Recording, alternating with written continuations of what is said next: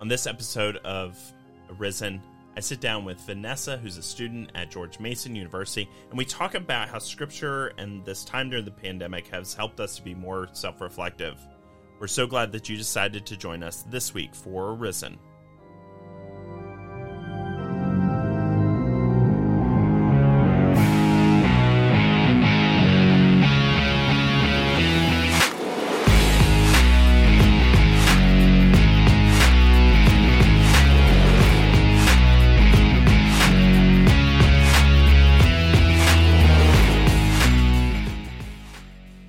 Welcome back to another episode of Arisen. As I said in the intro, Vanessa Wells is our guest today. Vanessa, how are you doing today? Hi, I'm good, Drew. How are you? I'm doing well. Well, I'm really excited to have you on to talk a little bit about just the pandemic and reflecting. We have been talking about this in our life group and just really excited to hear your thoughts on it.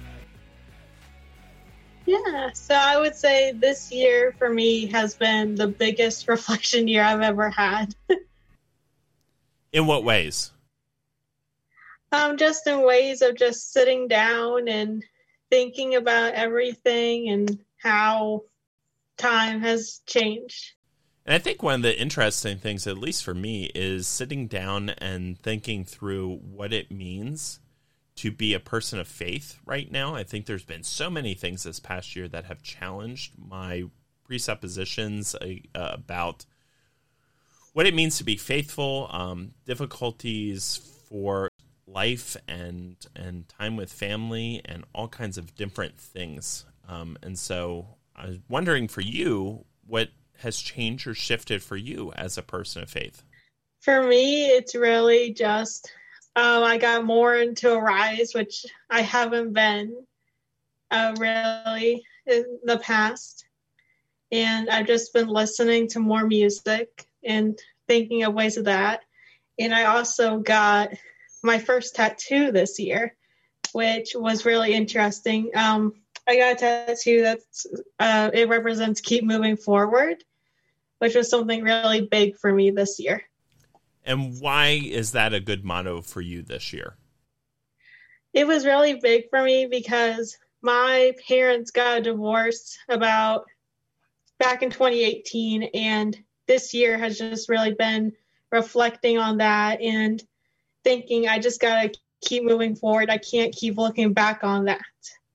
Yeah, I remember when my parents got divorced, I was much younger. I was in third grade at the time, and it really was a moment that shaped who I was and continues to shape me to this day.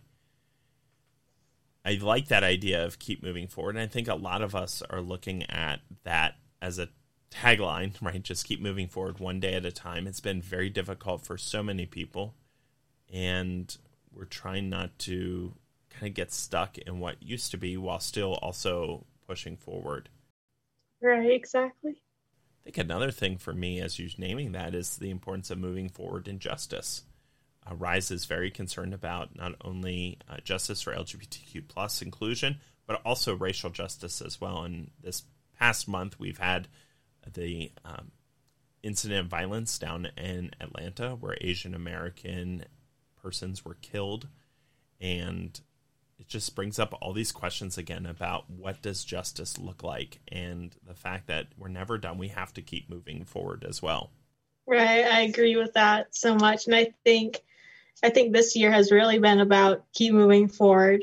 I think this has been a weird year for everyone.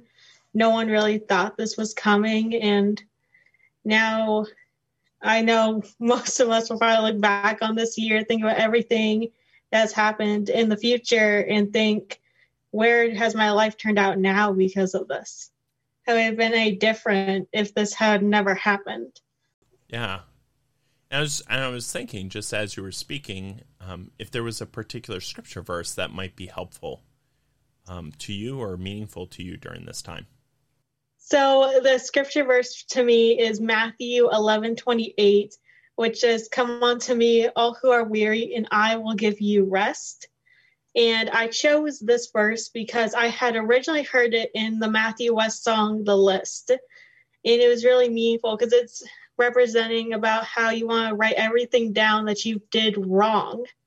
because I know for me, that's something I more reflect on is what I did wrong rather than right. And it's just something that represents I got to keep moving forward past all these mistakes. And what does it look like maybe pre-pandemic? What would that have looked like for you? And then where are you now? I think more pre-pandemic, I don't think I would think about it as much. I think it would be something that I would keep thinking like, oh, I did this wrong. I did this wrong. But now with COVID, I think it's just about more writing it down and kind of thinking, I'm kind of in this stage right now where I think my parents got divorced because I think I did something wrong. And so I think had not happened, COVID happened, I think I wouldn't have thought that as much as of now.